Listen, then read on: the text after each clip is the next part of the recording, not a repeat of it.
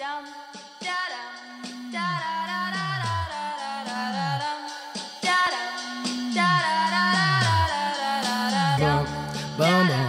is gonna feel real good, alright? Most dope.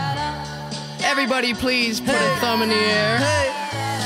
1, 2, 3, 4. Some crazy ass kids gonna knock up on your door, so let 'em in, let 'em in, let 'em in. 1, 2, 3, 4. Some crazy ass kids gonna knock up on your door, so let 'em in, let 'em in, let 'em in. I feel like $1,000,000, but my money don't really feel like I do. And from the ground I built my own damn buzz. People was amazed I was still in high. Hey everybody, how you doing? Well, that's good. Welcome to Broad Street Hockey Radio. That's right, BSH Radio. My name is Bill Matz. I'm your director of fun and games for the evening. Ah, man, the games have not been all that fun lately because, well, shit, this team cannot score. We're going to talk about that and a whole lot of things just in a few minutes, so let's get right into the intros. Let's lead it off with the fly by herself, Kelly Hinkle. I missed the Bruins game, and I'm glad that I did. No, you didn't. It wasn't exactly a fun game to watch, not gonna lie. It doesn't It's like- sound like it was. It's like Office Space. I wouldn't exactly say I've been missing it, Bob. Then we all got to do the fake laughs of the Yeah, consultants. like- God, what a great movie. Oh, it's so fucking excellent. You may have guessed that Steph Driver is not on this show today Yes. because we're talking about movies, and we Yeah, haven't and- got Steph saying, I don't movie yet. She didn't jump in and say, I haven't seen it. Yeah, like, oh, it's been not a ton of fun. We're going to get into the scoring numbers in a couple of minutes, but they're fucking ugly. But first, let's go over to the Athletic.com's own Charlie O'Connor. So I know everyone is very down on the Flyers right now. And not to say I don't think it's justified for people to be pessimistic. I will say that this is the first time they've lost 2 games in a row. Maybe like wait until they actually lose some of these games this week before we completely lose our minds. But it's Flyers fans, so they're going to lose their minds after every game because that's just what they do. But I'm going to go on a different direction here, which is I do find it amusing, very amusing, and I believe I've touched on this on the show. About maybe a couple weeks ago, maybe a month ago. But I do find it extremely funny. And who knows if this keeps up, maybe they will bounce back. Maybe they will, surge and turn back into the team that people thought they were. But I do find it extremely funny that this is the first year that all the statistical models agree that yeah, all right, we admit the New York Islanders are a good hockey team. They're actually a contender. And this is the year they might be bad. They're 5-8-2. They've lost 6 straight games. They have both of their best defensemen are, I think, one of them's hurt and one of them is on COVID protocol. They're a mess right now, and it's just hilarious. The irony is hilarious that every year it was no, they suck. They're going to regress, and they never did. And now finally they got to the point where they convinced everybody they're actually good, and now it's now they might be bad. Take that, And- nerds. Yeah, and 5-8-3 or whatever, it's still early. But it is. Yeah, but I mean, we're losing our minds over the Flyers being 8-5-3 and look at the that's- Islanders record. Oh, that's what I was going to say. It's still early, but, trends kind of tend to develop. You start to see things. And no, it is all the gambling experts I had on my other show, preseason, best bet, future, win the East, win the Cup. And everybody was oh my God, the Islanders are so undervalued. They're just built, nobody can score on them, blah, blah. And yep, they suck this year. Anders Lee is back. It doesn't matter. The whole thing it is comical. At least we can take solace in the fact perhaps it won't be the Islanders screwing the Flyers this year. It'll be their own ineptitude, perhaps. Speaking of ineptitude, I want to talk about shootouts. I know the Tampa Bay shootout was a couple of days ago at this point, but goddamn. 53-94 all time the Flyers are. They're 0-2 this year. They have the worst winning percentage at .361, second most goals against at 94, and the team with the most, Florida, has considerably more shootouts than the Flyers do. They have the second worst shooting percentage. They have the worst save percentage. Against Tampa, they're 1-3 all time in shootouts. They have 2 goals on 13 shots, while the Lightning are 7 of 14 against the Flyers. I just want to know, over a 17-year period, how is any team bad at any one thing like the Flyers are historically terrible at this? Wait. 17 years. We've had the Yeah. shootout for 17 years. 05-06. Yeah, it was right after the lockout. What the Lockout. fuck? Yeah, we're getting is time? Oh we're my getting fucking God. old. Yeah, the shootout has now been around longer in my life than I it don't wasn't. like that. I have to go. There are I don't like that at probably all. there are probably people on Twitter that are part of like the young crew that were not alive for the first time. Oh, I there hear was from a so Flyers many shootout. like I assume everyone who listens is like our age, No. but they like I hear from people who are like, "Oh, I grew up with Richards and Carter." I'm like, "You grew up with them?" Grew up. I mean, I grew up in the sense that they were on the team at my age. Yeah, Right. Yeah. No, I mean there's When they were coming- a very large contingent, a growing contingent of Flyers fans that are college age Flyers fans on Twitter, and it's neat. It's neat to see, Yeah. a new group of fans that has slightly different priorities in terms of what they enjoy about hockey. That's really cool, but it is a bit like whoa when you realize that like that group was like infants when the shootout started. Okay, so getting back to Bill's actual conversation. God, So- time is wild though. Acknowledging that shootouts are basically coin flippy luck for the most part is what I'm told by the nerds. Well, They that are. is regression coming in a they major actually way. are. Okay, so acknowledging that, is it me or have the Flyers coaches, for the most part, at least the last two, been very bad at picking shooters? Because, like, let's just look back at this Tampa game. I love Sean Couturier. Sean Couturier is very good. I know that Sean Couturier has done well in shootouts in the past. But if I'm looking at the people on the bench and I'm thinking, I would like someone to score what needs to be like a dangly, snipey, greasy goal, I'm not going Sean Couturier. Like, Cam Atkinson's right there. Like, why don't we kick it off with somebody who's probably going to score, kind of set the tone? It just feels like they're shitty at picking shooters, is what I'm saying. That and yet Couturier has like a pretty decent percentage for He his does. career, and especially more so lately. That attempt It was was bad. perhaps the worst I've seen in So these bad. 17 years. Vasilevsky knew what he was doing before Couturier got his head up out of his cup. Like, he was like, "No, I'm not giving it to you." And Sean Couturier looked up and went, "Well, fuck," and just gave up. Like, he completely gave up as soon as he looked up and saw where Vasilevsky was. He had no plan B. You have to have one guy on this bench who's got a plan B, and like, it kind of sucks. Like, Giroux scored a great goal early in the game. You're Yeah. probably not beating him twice. Yeah. Like, so that's kind of unlucky there, but like, even then, like I just said, they have 2 goals all time in shootouts against Tampa. I don't. It's just like, How is this possible? It's been so long since we've had what people think of as goal scorers. And even if those guys are cold at the moment, like Joel Farabee's not playing very well and he's not scoring goals. And so I can understand why you wouldn't think maybe I let Joel Farabee. But Joel Farabee is the kind of player that I feel like can make a move in a shootout and beat a goalie. Like, it's just like, logically to me, the thought process behind how they pick shooters doesn't make any sense to me, is what I'm saying. And maybe it's just me. So, I mean, maybe. Like, to me, I don't know. To me, the shootout is actually legitimately just a crapshoot. It is a coin flip bullshit. Like, might as well be a random simulation. And in reality, the Flyers' struggles in the shootout only tell me one thing, and it's that we in Philadelphia are cursed because yes. the random simulation just fucking hates us. I mean, that's really, to me, that's what it boils down, because the shootout is bullshit. It is actually bullshit. And the only reason why we It's hate part it of as the much, game. the only reason why we hate it as much as we do is because the Flyers suck at it. And I don't think that there's any, like, I can't tell you how many times, and I hear this in the media room too, it's like, I don't understand why they don't practice the shootout more. It's like, because these guys have been practicing the shootout literally since they were 4. Like, what exactly, aside from maybe doing like more tape study outside of the ice to study these goalies' tendencies in terms of breakaways. I don't know what doing a couple breakaway drills at the end of practice is going to help.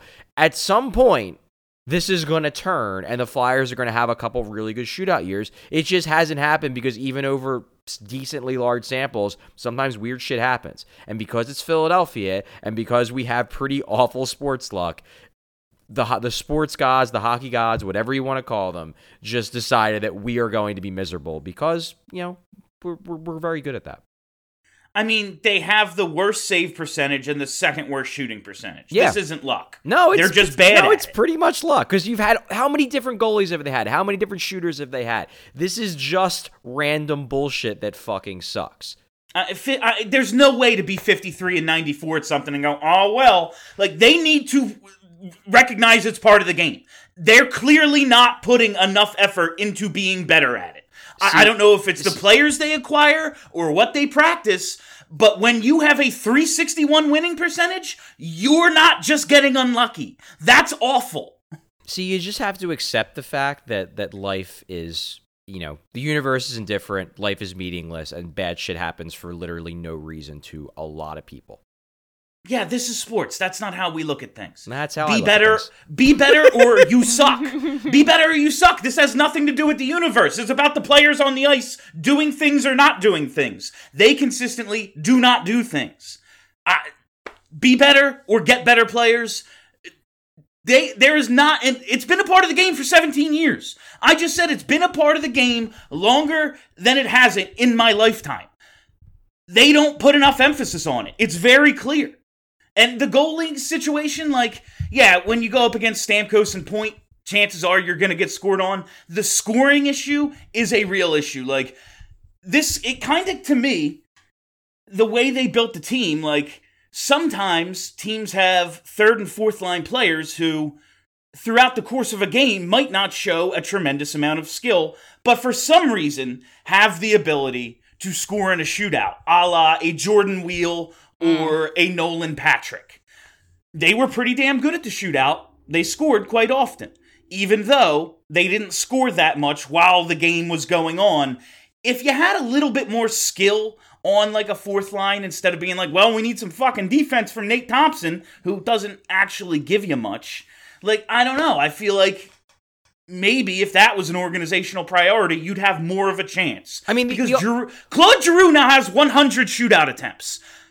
Every goalie's seen him way too much. He's probably not going to score at this point. He's at 30% for his career. That's not good enough. I mean, 30% is actually a pretty good mark for a shootout. 40 is good. 30 is fine. okay. 30's okay. 30's fine. The only thing I will grant is that the fact that the Flyers have not had that stone cold holy shit superstar probably plays in a bit to why they're not as good in the shootout as teams that have Braden Points or Steven Stamkos.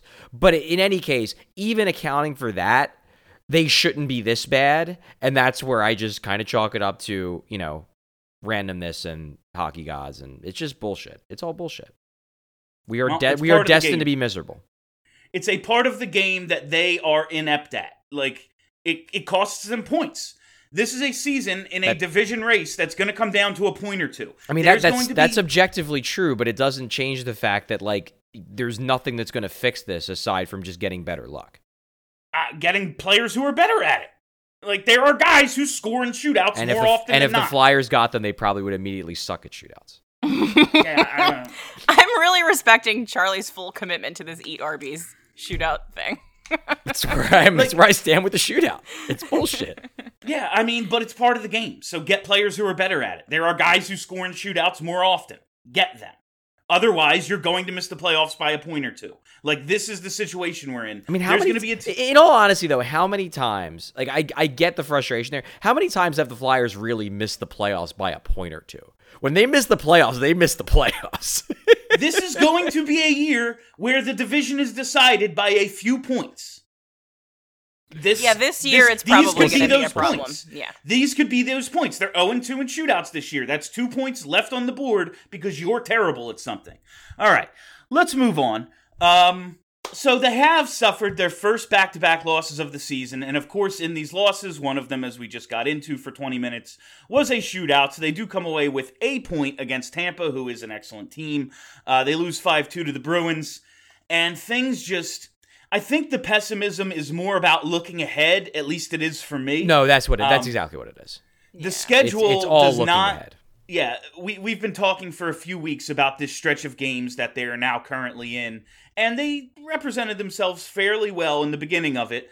But now, the back-to-back losses, and then we're coming up on Tampa, Florida, back-to-backs Tuesday, Wednesday, home against the Canes in the afternoon Black Friday game, Sunday night in Newark, that'll be a lot of fun against the Devils, home against the Isles, who now actually suck on Tuesday, then the Rangers on Wednesday, next Wednesday, then 3 days off before a Sunday, Monday back-to-back at home against the Lightning and Avs. If you haven't been watching what the Avs offense is doing, the Flyers could play 9 periods and not score as many goals as the Avs have scored in like the last week. They are going to get blown out unless they get a tremendous offensive performance. Or a great goal. So that's actually what I meant, is great goaltending. I just got lost in my sentence. Because my question is, how can they get back on track, and can they compete with these teams outside of getting, like, the awesome Carter Hart that we've seen more times than not this year? Like, is that it? I They do think just they're- have to get great goaltending? So I do think they're probably going to start scoring more soon. Here's hoping. This run, some of it is poor play by, key guys, particularly on the secondary scoring side. Some of it is guys being snake bit.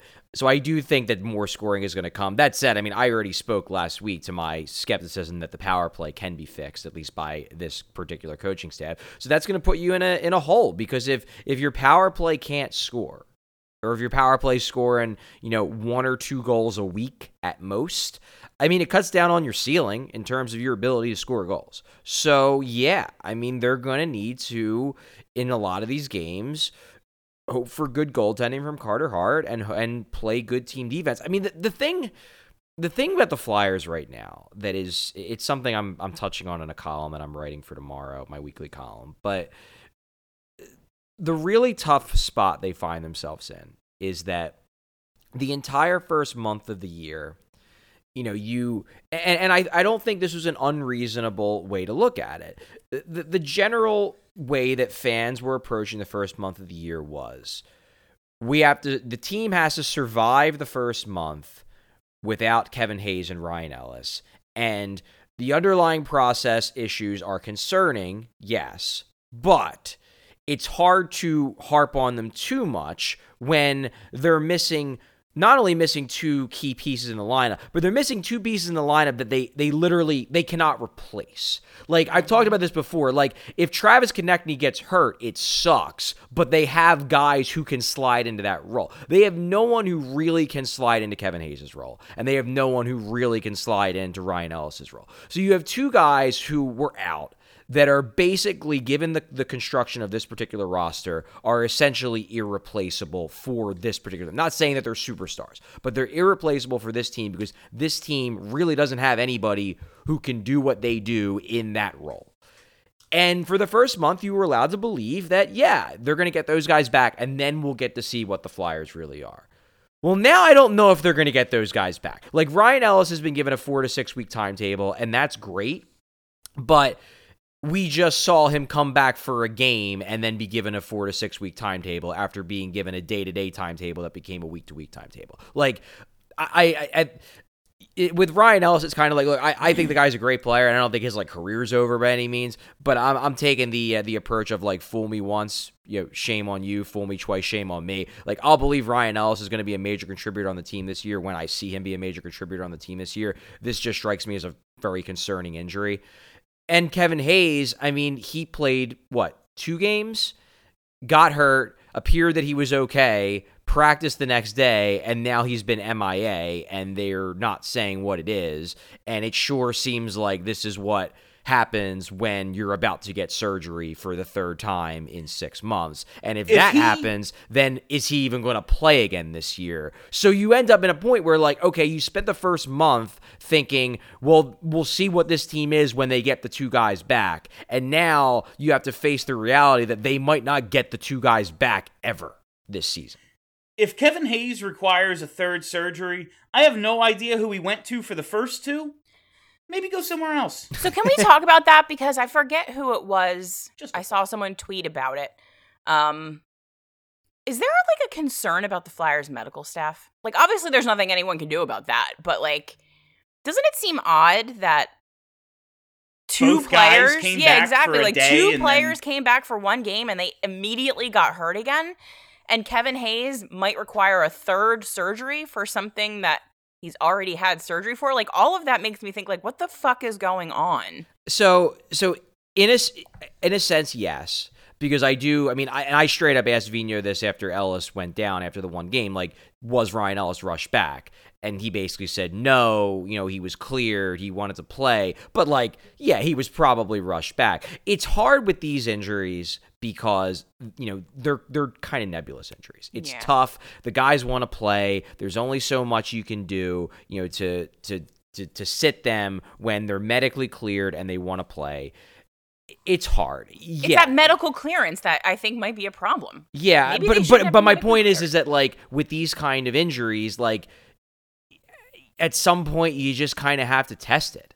Like, Yeah. so Yeah, it seems- it's tough. Like, yeah, I mean, ideally you want the medicals, and ideally you want these surgeries, especially from Kevin Hayes' standpoint, to be taking. So yeah, there's a concern there. Then granted, that's not the Flyers medical staff, but it's surgeons that they're recommending. The one issue I saw that tweet, and the one issue I did have with it was then right after that, the same person was like, and this is coming after all the rumors about Nolan Patrick. And it's like, well, there weren't really rumors about Nolan Patrick. There was one guy who made something up, and then it got debunked because he made something up. So, like, I do think there's a narrative that's been built here that some people have bought into that really isn't based in fact. That said, yeah, these two injuries are concerning, and they don't speak well to the Flyers as a whole treating these injuries with maybe the carefulness, the concern that they should have, especially because the guys got hurt. I mean, in the end, the results are what matters. The results are what matters, and if a guy comes back from injury and after one game he's out again, yeah, I mean, the medical staff has to take some blame. It's just a simple fact. Like, it does seem with these injuries, at a certain point, the medical clearance comes down to, well, do you feel like you can push it? That's exactly, yeah. Like, And- that's what it boils down to. And, like, sometimes it works, sometimes it doesn't. And the player is usually, like, you're looking at, our 2C and our 1D, like, they're going to go, yeah, because they want to get back out there. Yeah. And Mhm. it has not worked out. But I guess the, like, medical staff does have to take some blame because this, like Charlie said, this shit happened. Like, it's not hypothetical. These guys are now out for longer. The scoring thing right now, like, Charlie, you said you think more goals are coming. Yeah, I do. Why? Great question. Because they're not this bad scoring wise. I mean, one thing you have to remember, which is kind of funny, the first 2 weeks of the year, they scored way over expectation. I mean, I think there was like a point where like they had like 7 expected goals and they scored like 15 goals. So in a weird sort of way, this is almost like now they're kind of right around where they should be in terms of expected to actual. So in a way, if you want to look at these last like 2.5, 3 weeks as like just the regression to the mean that was inevitable after the first 2 weeks of like, yeah, we're gonna score on every single friggin' shot we take. Like, that isn't a terrible way to look at it. And about now, they're kind of caught up to where they should be. So now they should be pretty much scoring a normal rate. Now the thing is that a normal rate isn't gonna be like amazing because, as I noted earlier, when your power play sucks, your ceiling in terms of scoring is going to be limited. And number two, now you don't have your second line center for God knows how long. So now again, you have the same issues that we talked about before the season started, where it's like, well, the top line's got to carry the team, and Derek Brassard needs to overachieve. And Derek Brassard did overachieve for 2.5 weeks. And, he had a good game the last game when he scored 2 goals. That was neat. But, he's not a second line center. We all knew this. So it's concerning. It's very concerning because I don't know how they're going to consistently drive play without a second line center that's really a second line center and without their best play driving defenseman. And I don't know how long both those guys are going to be out. And it's very concerning. I mean, obviously the logical thing is well, what about Morgan Frost? And I think that's completely fair. I think Morgan Frost probably should be up, especially if they know, they haven't released that Kevin Hayes is out for, however long he's going to be out for. But if they know that he's going to be out for a while, if not most of the rest of the season, I really don't know what they're waiting on with Morgan Frost, because I was fine with them letting Morgan Frost, kind of marinate down there, because I was like, well, you're getting Kevin Hayes back. Well, now if you lost Kevin Hayes, I mean, it's time. We're at the in case of emergency break glass point. You see what you have in this kid. He's scoring goals down there. He's over a point per game. It's time. Yeah, so right now, I just wanted to get to some of these numbers in terms of scoring and Morgan Frost. The Flyers are 22nd in goals a game at 2.69, and that's buoyed by their first 5 games when they scored 23 goals. Yeah. Tremendous number. Yeah. Nobody thought that was going to be sustainable. We all said in the beginning of the year, where's the scoring going to come from? And then they scored a ton, and we were like, oh, well, I guess they're awesome. But, since then, they have scored 20 goals in 11 games. They've beaten a goalie 3 times in a game. Once. It was in the shootout loss to Tampa. And they got that one with 9 seconds left. Yeah. I know. I had the under in the game, and we fucking 8.2 seconds, Claude Giroux ties it up. I'm like, oh, okay. And then they go and lose. I'm like, so I lost my bet and the game. Thanks. We're officially losing Bill and his fandom to sports betting. R.I.P. R.I.P. Bill's fandom. If they had won, I would accept it. I go, okay, well, the Flyers won, so I don't care that I lost my bet. But I lost that, and they lose in the shootout in the feeblest goddamn manner I've ever seen. I'm more just making a commentary here on how sports betting is slowly taking over the world. It has. It's really it's not really that slow either. It has completely rapidly taking over the world. Yeah. No, sports gambling is the drug that's sedating America as it burns down. That's a good point. Actually. Eat Arby's. So now, Never thought about it that way. So now let's get to Morgan Frost. He's got 3 goals and 12 assists in 16 games. 14 points in the last 12. He's got goals in back-to-back games. We talked last week about how his shooting percentage was 4.1. Oh yeah, now it's up to 8.8. Everything's fine. And he's been doing it without Max Willman the last few games, who kind of, he was the one finishing off a lot of the Morgan Frost chances. He was the only other guy creating any offense whatsoever with the Phantoms. Well, he's gone. Morgan Frost continues. He's got 4 points in his last 2 games. What is the case at this point against Morgan Frost? I'm not watching him. I see the highlights on Twitter. Can he be so bad at everything else that the scoring does not matter? And if that's the case, fucking trade him for nothing. No. Go ahead, Kelly. Maddie Campbell has a piece up on BroadStreetHockey.com today, actually breaking down some Morgan Frost tape to kind of show, hey guys, he's pretty much figured out the AHL. We know now he's fine. Maybe it's time to bring him up. So if you want to take a look at some tape, you can do that at BroadStreetHockey.com. That's all I wanted to say. Charles, go ahead. No, I mean, as I said, and last week we talked about this, and I was like, I'm not banging the door down for Morgan Frost to come up, but that was in the pre-Kevin Hayes is out for however long he's going to be out world. What a shit week. Yeah, so, the situation has changed dramatically. I mean, now you need, as I said, you don't have a second-line center. Is Morgan Frost a second-line NHL center? I mean, if you had to bet, probably not, but he might be. And he will be better than we're Derek pretty Brassard. sure that Derek Brassard and Scott Lawton are not. So why not give the kid who has scored 15 points in 16 games in the AHL and is on a bit of a goal run, why don't you give him a look and see if just maybe... Because, like, look, you ain't fixing the 1D problem. Like, you're not getting another Ryan Ellis unless you pop Kevin Hayes on long-term IR, assume he's going to be out for the rest of the season, and trade for somebody. Like, that's the only way. At least with the second-line center issue, there is a semi-plausible path to resolving that internally, and his name is Morgan Frost. So let's see if he can do it. And if he can't, then maybe you think about making a trade to get somebody. But before you do that, you kind of owe it to yourself to see what Morgan Frost has and if maybe he can solve that issue. Because, and again, like, I'm operating the assumption that Kevin Hayes is out for a while. If, Kevin Hayes shows up and plays on Friday against the Carolina Hurricanes in the Black Friday game and is fine, then great. Then the situation's changed. But the fact that they've gone radio silent about Kevin Hayes, it doesn't bode well. It tells me that, like, he's getting opinions on what he should do, and some of those opinions are sit out for quite a while, buddy. That's the thing, and I brought this up last week, like, there is literally no downside.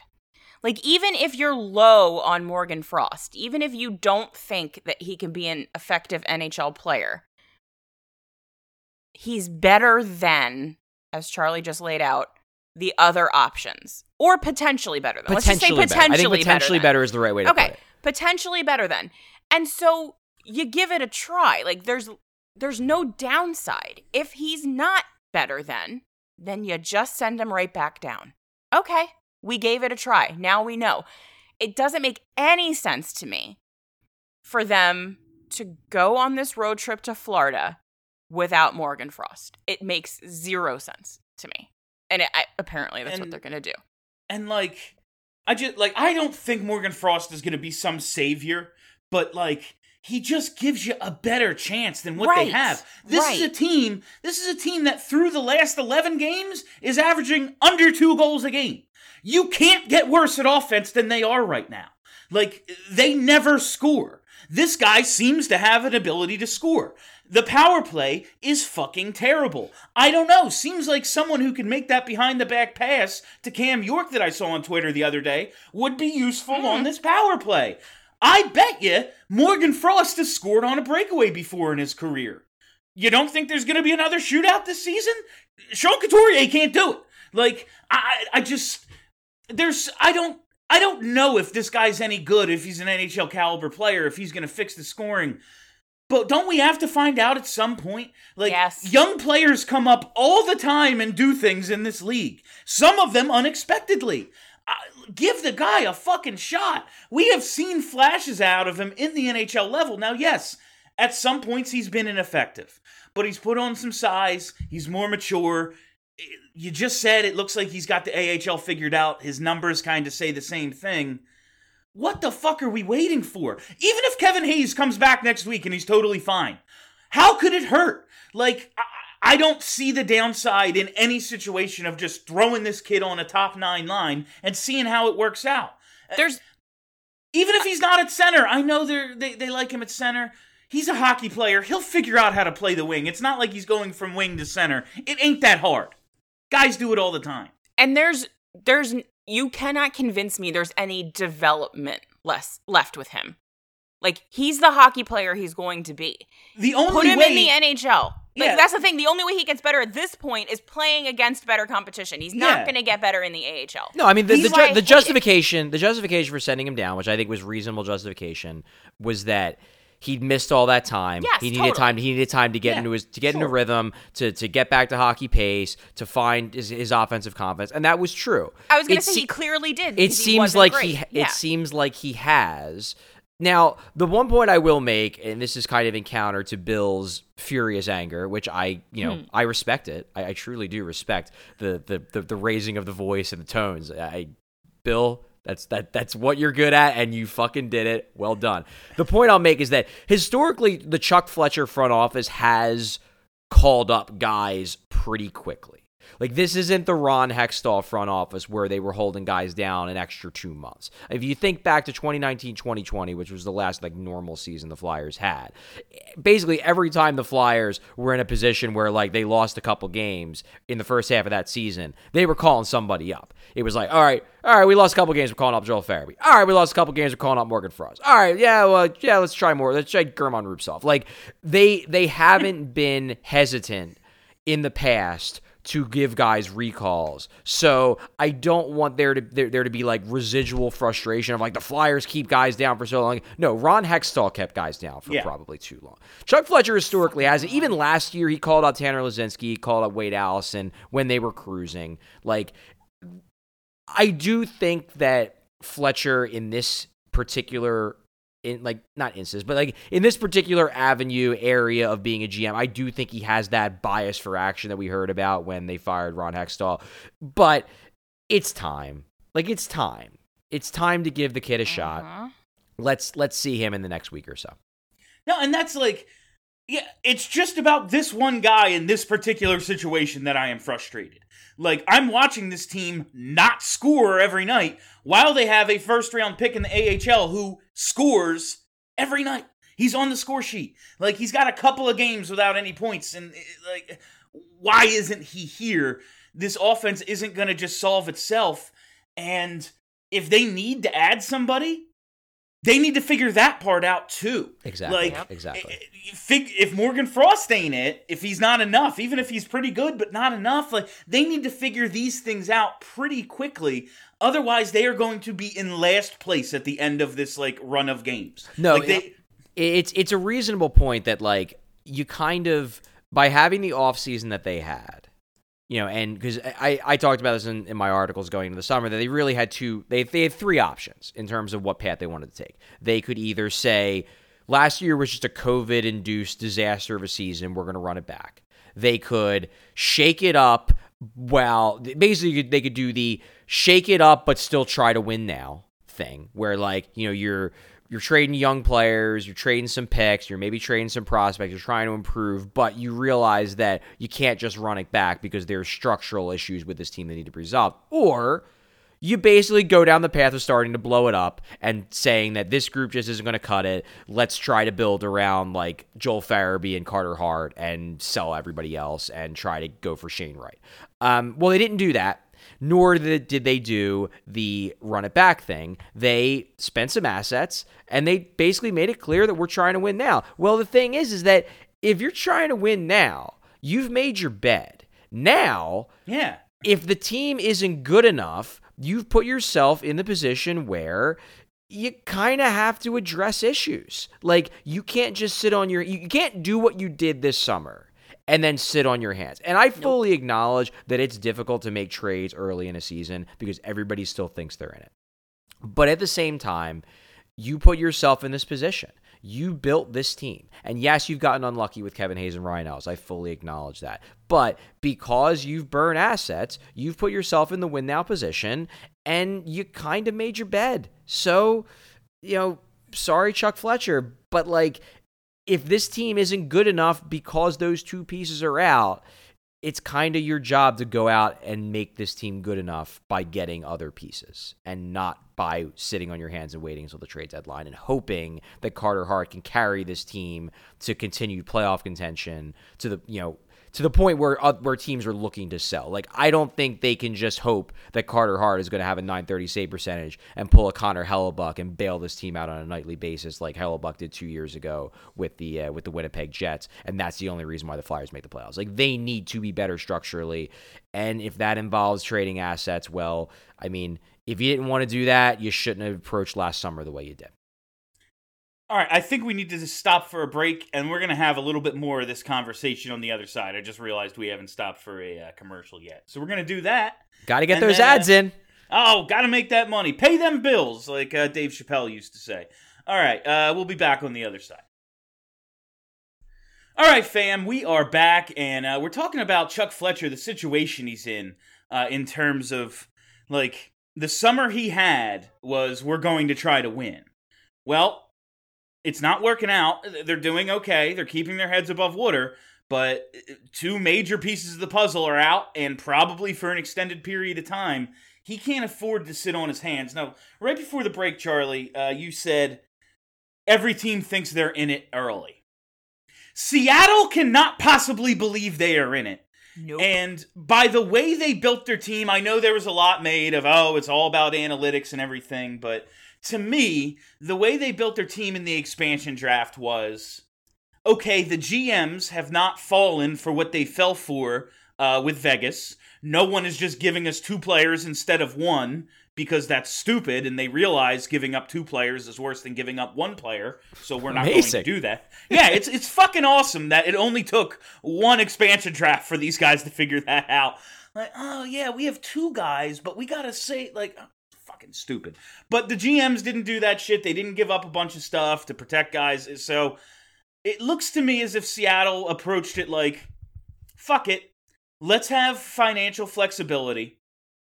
Let's have a team that we're not stuck on any contracts like Carey Price's or Jake Voracek's or JVR's. And let's have the ability, like, everyone comes here and visits for a year. They're here as visitors. They go, oh, Seattle is a nice place. Maybe I would like to sign here as a free agent. And things like that. You have the ability to acquire players down the line and draft and develop and do all that shit. They also have the ability to, like, take on contracts now for those assets that they didn't get at the expansion draft. Nobody gave up a bunch of first-round picks to protect their guys. Well, now teams are going to be willing to part with assets because they're in win-now mode, and Seattle fucking stinks. So bad. This is a team that... The Flyers are a team that cannot score. Yeah, like, I know Jordan Eberle's not going to come here and be a first-line player. I'm not even, like, I'm just naming him because he's a guy who's scoring there. They have useful players. It's not like everyone there sucks. Like, Yanni Gourde and Jordan Eberle, like, these guys are pretty good. They could help an offense. I gotta believe there are some teams that don't think they're in it, and Seattle's one of them. Like, can't you target those teams? So, okay, so you would think...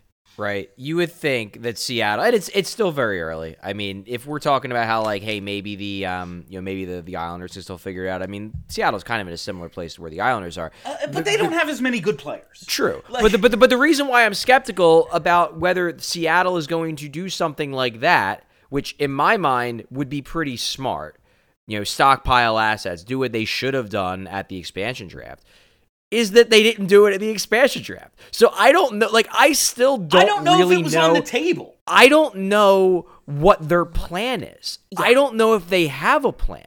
Like, I'd like to think they do because they have intelligent people in the organization who I believe are smart. And I got the sense that they decided this was my assumption of what the plan was.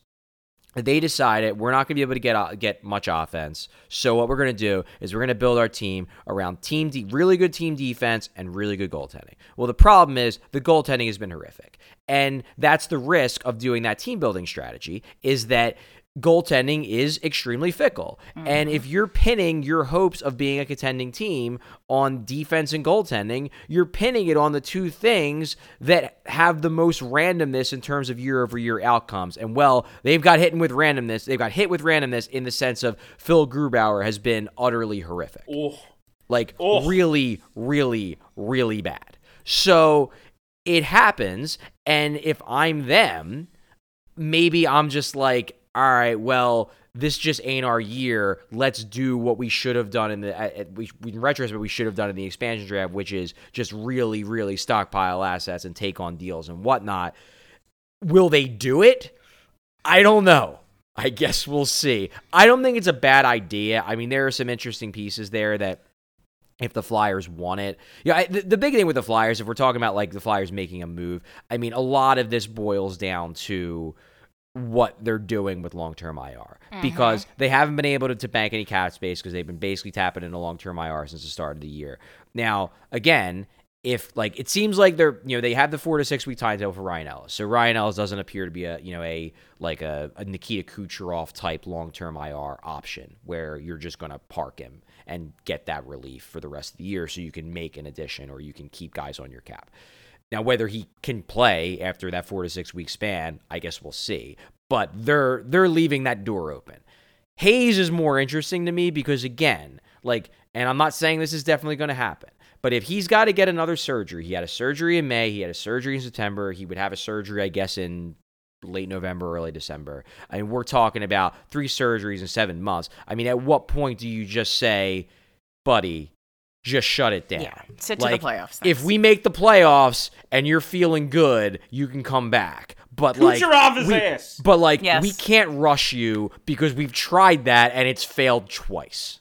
So if that ends up being the case, then suddenly you can take on Cap. Like, you can add a player. And, like, I know the handedness isn't quite there, and I don't know what his no trade clause, but if you're talking Seattle, I mean, Mark Giordano's on an expiring contract, and he's still pretty good. Oh. Yeah. So, like, there's, like, a, you know, hey, if Seattle's selling, I mean, I know he's their captain, but, like, that's the kind of guy where, you know, maybe he fills that Ryan Ellis void. He's also like 40 years old. Like, is he a part of their future? Like, he's on an expiring contract. Like, you just Right. said, like, what the fuck? But, like, you gotta, and the Yeah. thing is, honestly, like, this is part of the reason why I want to get Morgan Frost up there. Like, if you give me the choice between, okay, let's assume Hayes and Ellis are just done. And again, this is an assumption. I'm not saying it's true, but it's just an assumption. You assume they're just done, and it's like, okay, well, which of the 2 spots would you want to address first? First, I'd want to give Morgan Frost a shot and hope he can do it. If he can't do it, I would address center first if I could. Like, I think that's the bigger need because I do think that, I mean, it would suck having Justin Braun as your first pair defenseman the rest of the year, but I think they need scoring more. Yes. I think Carter Hart can deal with a limited defense. I don't think this team can deal with scoring 2 goals a night, which might keep happening if the power play stays this bad and they just don't have a second line because they don't have a second line center. So I'm just throwing Giordano out there because he's interesting in the sense that, like, he's on Seattle. You just brought up Seattle. But if you're going to make a big move with long-term IR space, center to me is the logical one because that turns this team back into a legitimate threat, in my opinion. I just think, like, they badly need one more dynamic offensive player. Well, they absolutely do. And I Even- wrote that in the article that I published today. They did. Even They- if Kevin Hayes is okay, they need another first-line caliber fucking scorer. Like, Yeah. it's very clear TK isn't that. TK is a nice player. I like him. But I just don't see dynamic in him. I see a nice, you know, cool. I don't. He looks think like a good second line winger right now. yeah, real good, like a real That's what good he looks second like. line winger. But bumping him up, like, and then who's on your second line and all, like, talking about bringing up Morgan Frost, like, yeah, it also makes the depth better on this team. Like, if Derek Brassard is suddenly in Nate Thompson's place, like, this team is better. Like, it just would be. There's Wish they would do that. I mean, we'll see. I would love that to be the option. Yeah, it's not especially- happening now. Yeah, like, I mean, It's going to take some time to get we'll there. see if Nate Thompson ever is not the 4th line center on this team. Yeah, I know. I know what I'm wishing for is, like, not something that's going to happen in the immediate future because the fucking coaches just love this asshole. And I'm not making a comment about his personality. I'm sure he is a wonderful man. But Who cares? I hate when people Yeah. bring that shit up. I saw this on because Twitter the other day. I called him an asshole, and I don't actually. People hate this yeah, guy. you have to like, clarify it. You have to Ooh, clarify. he it. went I to called him an Alaska ass- and how, like, who the fuck? It was fan sorry. frustration, not a I comment know. on his character. It Yes. just made it. It brought up a thing in my brain. I fucking hate that shit. I don't give a shit if they're nice. I don't care. I don't care. It's No. nice. It's nice that they're nice. I don't fucking care. And like in terms of leadership and tangibles and everything, if this team was better, if they had 11 guys to play forward who are all considerably better, you could afford a Nate Thompson. Yeah. They do not. So they Make him can't Chris just Stewart. Pay him to be the best friend. Yeah. I don't want him on the ice. He's not Well, good. It's like I always said with Andrew McDonald. Like, if all of his qualities are intangible, make him the fucking coach. Like, Right. To be if honest, with you, everything maybe if make him everything power he play brings, yeah, like, well, they couldn't be worse. They not be couldn't worse. possibly be worse. Okay. I want to pivot here because I Okay. do want to have this conversation. I think it's an interesting philosophical conversation. We kind of touched on it earlier, and I want to actually hash this out. Is it possible that we, and I guess I won't use we because I'm not a fan. I'm an objective journalist. But is it possible that the fan base at large is panicking too soon? Yes. Is it possible? I mean, Sure. because here's the thing. Like, Always. for as angry as people are and as worried as people are, the team is still, doing pretty well from a standing standpoint. They are 8-5-3. I believe they are still technically hanging on to the final wild card spot in the Eastern Conference. I guess my question is this premature? Are we panicking over something that is yet to happen? Or is it completely justified because the floor is about to really fall out from under this team and actually we're just smart? So I think that the actual answer to this, as someone who is overly optimistic about this team at all times, is somewhere in the middle. I think it's silly to right now completely be writing this team off and act as though they're definitely not going to make the playoffs and the season is over and the team is trash and everything is bad. That's too far on the negative side. It's silly, and if that's what you think, you should settle down. I do, however, think that it's reasonable to be optimistic about the potential that this team has, but be concerned about the fact that as of right now and over the last few games, they're very clearly not reaching that potential. And so what is the reason that they're not reaching that potential? Is it just because players are in a cold spot and they're just not getting, the bounces and the luck? Is it because the coaching is bad? Is it because the line mixes aren't working? There are obviously reasons why good players are playing poorly. And I think it's reasonable to be concerned that those reasons aren't the kind of reasons that just kind of sort themselves out over time, if that makes sense. Bill, what are your thoughts? I think earlier in the season, the Flyers played one of their best games of the year against Boston. And it was while they were on their little scoring run. They looked good. They just got their fucking heads kicked in by Boston. Mm-hmm. And it seems to be a precursor for, Boston isn't that good, and we just got our asses kicked. Yeah. And they're about to play a bunch of games against really good teams. My fear is that they're going to wake up on, what's the day after the back-to-backs against Tampa and Colorado? December 7th. My fear is they're going to wake up on December 7th. Yes, right now they're in the first wild card spot. They have some sort of tiebreaker over the Devils. But they have the same record as the New Jersey Devils, which doesn't really. Yeah, but I mean the Devils also have a better record than the Bruins, the Penguins, the Islanders. Yeah. So let's not be too hard on them. I know, but we're looking at this stretch. They're going to wake up on December 7th. They ain't going to be in that first wild card spot. They are going to be closer to the bottom of the East than they are right. That's the concern, is that these trends are pointing in a direction of, we can't score. And so we cannot win. You cannot win games 0-0. Because that looks to be the goddamn, strategy right now. Yeah, maybe we can win 2-1. Probably not. Probably not. It's real hard to hold teams to one goal. So I just see a lot of concerning trends and a real tough stretch of games coming up.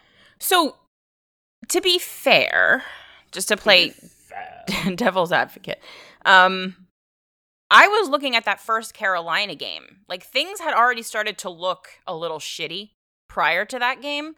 And I was looking at that Carolina game they're not going to win that game. There's no chance they're going to win that game. And they did.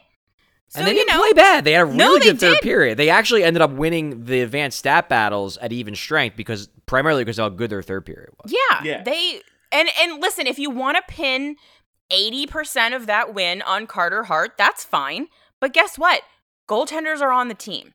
So if the goaltender is winning games for you, that's good. That's fine. We can accept that as a reasonable way to win a hockey game. Is that the way you want to win all of them? No, probably not. But I'm just saying that I think that this team has made clear over the course of the season so far that they can beat good teams. The potential for that is there. Will they do it? I don't know. But I don't think that you can look at these 3 games this week and just immediately put L's in. Like, No. Maybe 60-40 L in your head, but like they could win. And in fairness, and this, I wrote an optimistic column after this game, which it's wild considering how wildly the fan sentiment has changed. It's like the Calgary game was less than a week ago, and they were better than the Flames. Yes. Like that Like, was. They dominated that game. They only won 2-1, but they kicked their ass. Yeah, they were better than the Flames, a team that is pretty darn good, especially by advanced metrics. Like, they are a good team, and they are a good team that kicked the shit out of the Flyers a couple weeks earlier. Now, the big thing that I pointed out in my column, which immediately got shot to hell, was that, okay, yeah, they've lost Ryan Ellis, but this game showed that a Flyers team with Kevin Hayes, without Ryan Ellis, still has a plausible path to being a strong process competitive team. Well, then they lost Kevin Hayes, and now it's like, oh shit. Now I don't know if they have a plausible path to being a strong process competitive team. But that was less than a week ago. Like, that game wasn't that long ago, and that was a game where they legitimately played well, not just from a, like, they won the game standpoint, but from a process standpoint as well. So, like, it's still there, I guess. But, I mean, it's definitely harder without Kevin Hayes. And, Eagles brain. Those injuries can't just, like, erase those injuries. I mean, they're big absences. I think that's, like, it just seems like concerning trends, but more than anything, man, it just seems like things are going against them all at the worst possible time. Yeah. I Like, agree with that. You lost two of your most important pieces to this puzzle who had just come back right before the toughest stretch of games of the season. Yeah. Like, that sucks. That's a real issue. You know what would really help things, though? Little JVR hot streak. That would be nice. Yeah, I could use a JVR hot I streak. could- He's due for one of those, right? I can hear all about how he's playing well, and you know what? Yeah, he's making some cool entry passes and doing things that you don't necessarily think about when you think about JVR. But they're paying $3 million to Oscar Lindblom to make entry passes. He's getting 7 to put the fucking puck in the net, dude. And I know, I'm the one who's always liked the streak. That's what he is. He's the streaky guy. They need it now. Like, When was his last hot streak, though? Like, when was that? 2019? I don't Yeah, fucking know. like I need. Well, no, I I need mean, him to do he it. had a really good hot No, streak for the first like 2 months of last season. The first half of when last he was a season, point he per was- game guy. Yeah, Oh, first yeah. half of last season, he was incredible, and then he just totally fell off the face of the earth. Okay, well now it's time to do that again. Yeah, do that for a couple of weeks. Yeah, do like, that. I need that JVR again. I don't know if he's considered it, but he should perhaps consider doing that again. Think about Yeah. it. Yeah, maybe just think Might about be it. a good idea, James. When you're in the shower, just thinking your thoughts by yourself, conjure some goals. Yeah, I mean, we just manifest things. That's how this Yeah, works, right? That's how. That's it all what I'm told. works. That's what everyone I graduated high school with DMs me about, and they have the secret to conjuring wealth. Yeah, all I have to do is send some money to a Nigerian prince or something. Are we talking about what, like these? I don't know, What are the the, Facebook what scam, What are the all things those- on the the things that are on like TikTok and shit? What are they called? Influencers? No, the Carl, you know I'm not on Ponzi TikTok. scheme? Ponzi Well, they're on schemes? Instagram too. Like the Girl, like the you know I'm pyramids, not on the pyramid Instagram. scheme type things. MLMs. Yeah. Yeah, MLMs. There we go. Multi-level marketing. That's what I was Multi. thinking. of. Okay. Yeah. Yeah, those Nutriboom. things. Yeah. Yeah. I just, man, like they could really, like when Derek Brassard scores 2 goals, it's like, okay, the depth scoring's there. Where are everyone? If Derek Brassard scores 2, your team should have 4, not 2. They were- that's, yeah. you know, They were getting a lot of bounces at the beginning of the season, and it would be nice if the bounces started. They coming. have And scored- but that's why I do think the scoring is going to improve, because I do think they will start getting more bounces. Yeah. That said, I don't think that's going to fully address the underlying issue of they don't have a second line center and their power play is It trash. will not. But they will score more than they have. All right, so I guess we can wrap up. I want to ask this question. So let's look at the schedule here. We are recording, what is today, the 22nd? 22nd. So it looks like we'll probably record again next Monday, the 29th. Looks like a nice little hole in the schedule for us to be able to record again. Do you think this lineup is changed in any way, whether it be Morgan Frost or an acquisition, by next Monday. I think Frost. Do you think will it be up. happens? You gotta call up Morgan Frost by Frost then, will right? be up. Yeah. As long as Hayes doesn't come back, you gotta call him. I feel want like if Frost they up even if Hayes is back. I know, but I I'm know. just saying. if they What's don't the point? if they don't take him to Florida, which I guess we would know if they were taking him to Florida by now. Yeah, I would We know assume. that. I mean, Yeah. I think they're already they've already traveled or are traveling to Yeah. Florida. So, So given that he's not going to play in these Florida games, if these games are disasters and he's not up in that Canes game on Friday, like there's a fucking problem. I mean, even if they're not disasters, if they win one of them 2-1, like that's not a winning strategy. You cannot compete that way consistently.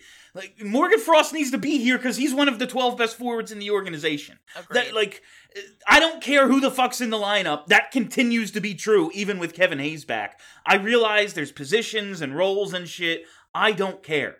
You need more good players. They don't have them. There's one in the organization who might be one of them. I don't I- disagree. The I'm wedding just, singer. it better be. It better be. I have a little money. I would like some more. I have it in a jar on top of my refrigerator. All right. Are we done? Yeah, can I just say off Well, topic? please, say something. It's totally off topic. If you have any good vibes to send out to the universe, frequent guest on Checking Out the Competition, Fapa (cat) is in the kitty cat hospital, and so I would like some good vibes. He's If our you got he's him. our official fifth member. Fapa is the cat of Broad Street Hockey Radio. well, then Typically we have do- Bear the dog. Bear's and the then dog. Yes. More cats from Steph as well. So. Yeah, but her cats don't join us. That is true. The way Fapa before every show is crawling across Kelly's keyboard, Accurate. does the mic check, meows into the mic, and then we get going. So yeah. Anywho, best- that's all. Thanks. Yeah, the best Fapa probably in Philadelphia hockey history. I believe you're correct. Yes. Also, start making plans for Festivus. Yes, it'll They be the play- 23rd. they The play Penguins. The Penguins on the road the 23rd, so we'll be having our annual party on Festivus. There will be a game that night. You will enjoy yourself. It's always a great time. We don't have anything official yet, but just letting you know there will be something. So clear your schedules, folks. Festivus is happening this year. So that's it. That is all the time we have for you on Broad Street Hockey Radio this week. Thank you all for listening. Thank you for hanging out. If you haven't already, you got to hit that subscribe button. Just search Broad Street Hockey wherever there are podcasts. And boom! Content. And people, we need some 5-star reviews. All of a sudden, we have a bunch of reviews. I know it's the same one guy making a bunch of dummy accounts to say we're a bunch of stupid liberals. Is that really what we're getting? We got, like- I make it a point not to read those reviews. But that is funny. Kelly posted something when I'm working Saturday mornings. I'm like on Twitter. I'm like awake at fucking 6 a.m. The only time I'm awake before 10 all week. And like Kelly's awake. She posted like a screenshot of one of our reviews. So I was like, I haven't looked at these in a while. And we got 4 in a row that were complaining about how we're some like left-wing liberal. Yeah, we're like, bro, I am, but I don't think I talk. Yeah, you need to show your vaccine card to listen to the pod. Like, I mean, first of all, like, there sure, isn't a more get sensitive vaccinated, please. Yeah, there isn't a more sensitive group of people who are like, oh, you don't like hearing things the way they are, and then they hear literally one thing that's quasi quote unquote political, and they have to go write a bad review. Like, what a bunch of pansies. The thing with those people is that the stuff they agree with isn't political; it's just right. Yeah. And then the stuff they don't agree with is political. So, like, it's just the double standard. That's the way it's You always heard one thing you disagreed with and got your panties in a twist. Like, Jesus Christ, the biggest bunch of fucking pansies in the world.